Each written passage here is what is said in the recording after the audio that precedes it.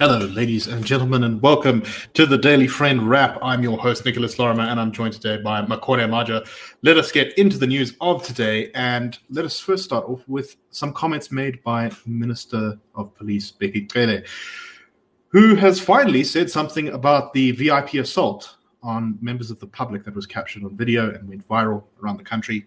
The trial is ongoing for the people implicated in that, but the Minister of Police has not spoken on the issue until now.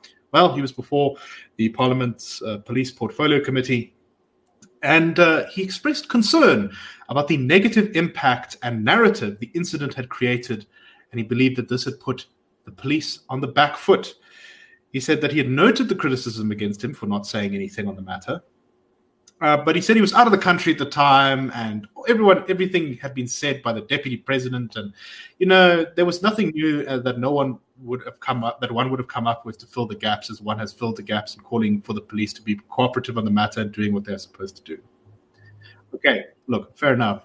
It's not like he was going to say anything particularly insightful on this, but I think it really suggests where his priorities lay, and the entire framing of this as the narrative around the incident put police in the back foot. I'm sorry, Becky, but police are one of, if not the most distrusted institution in South Africa.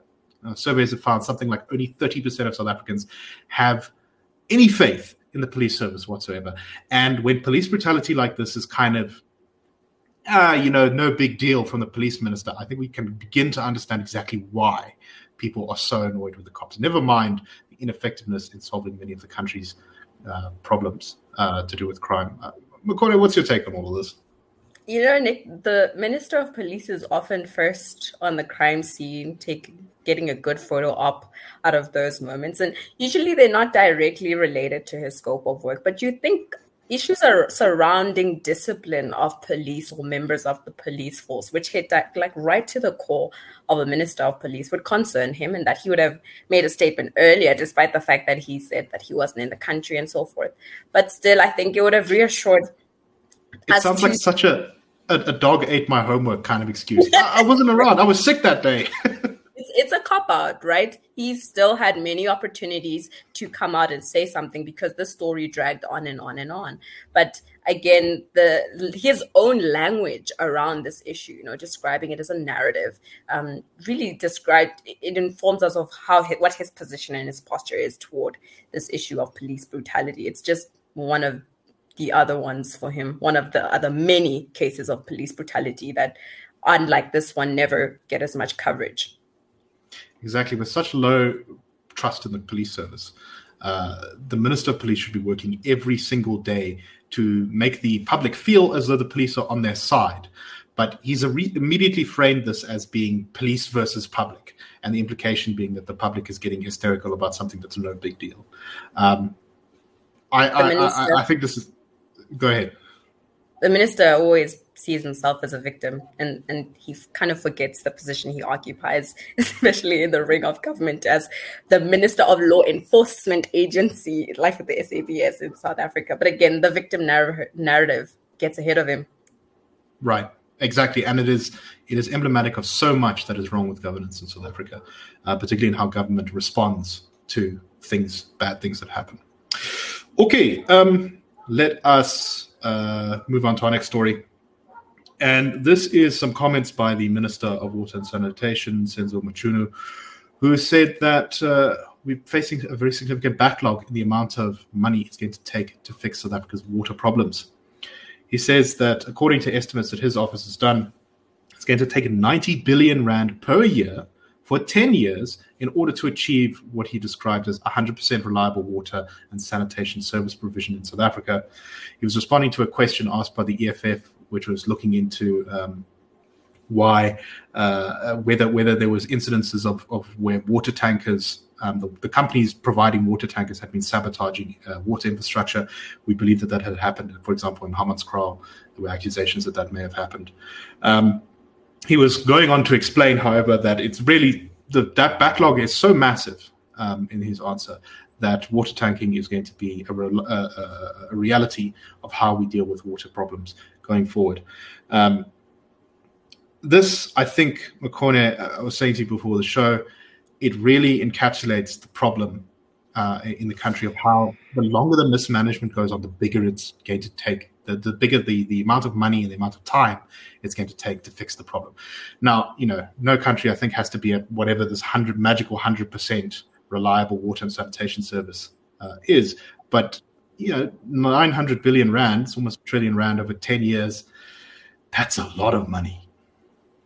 It's ugly, isn't it? It's the cost of corruption, maladministration, malfeasance over years. It just compounds like interest, right?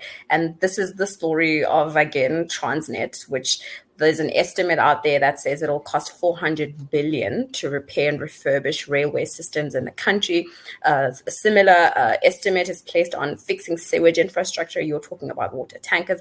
That's drinking water. Sewage infrastructure is also in the pits in South Africa. It requires, again, billions of rands to fix over a sustained period of time, despite the fact that even as far as sewage infrastructure goes, people were writing articles about this as far as 2002 ago or long already, saying, listen, if this is not fixed and if a good chunk of money is not set aside for this annually, if maintenance is not done on these annually, then we will be sitting in a pile of crap, which we are as far as literally.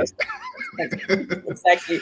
This is also the story of Eskom, right? I said this to you as well before the show, that now we are burning billions of diesel, right? Billions of rands worth of diesel to keep up the maintenance and infrastructure of some of the electricity facilities that are put off.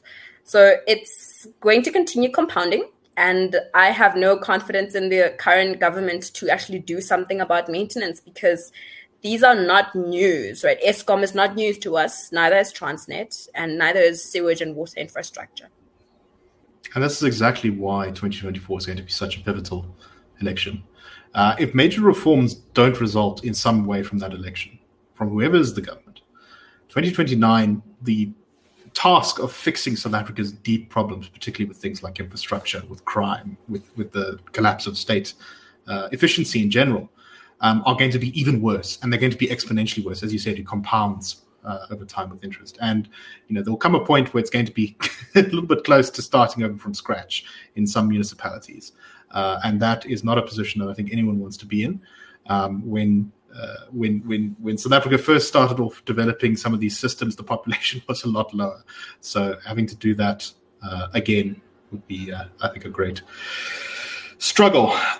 Right, let's move on to our last story. Go ahead. Before we move on, Nick, have you actually heard of any political parties that are canvassing around the idea of like bringing back good governance, putting aside money towards maintaining our very highly valued key pieces of infrastructure? Have you heard any political parties really campaigning around those issues? Because we keep priming 2024 as a very important election, but I'm not sure that message is being conveyed by the relevant political parties in the way that it should be. So I think it is. I think pretty much all the opposition parties at least have something in the kind of, whenever they list, the things that are going to change. Infrastructure development stuff is always in that list, and it's often quite near the top. It's usually used the shorthand of potholes or something like that, but or stopping load shedding, right? But I think because we've become so used to it that political parties really don't focus on it in their rhetoric, because for them, and I think for a lot of South Africans, it's so obvious that it's kind of almost just boring, which is, I think, a terrible sign, because that suggests that people are almost growing numb to some of these problems, which is not good at all. Okay, let us move on to our last story. And this is a court ruling which found that the South African Pharmacy Council has been given the go-ahead to introduce its pharmacy-initiated management of antiretroviral treatment initiative. So the Pharmacy Council came out basically with this thing that said that specially trained pharmacists would be able to offer treatment for tuberculosis and HIV, people who are suffering from those conditions. And as anyone who knows anything about medication in South Africa, or health in South Africa, will know, the combination of those two, HIV and tuberculosis, are some of the biggest causes of death in this country, particularly among poorer people. So there's a real need to get antiretrovirals out to more people, to make them less susceptible to TB. There's a real need to make sure that people are taking TB medication and taking it properly so that they don't develop tuberculosis resistant to medication tuberculosis.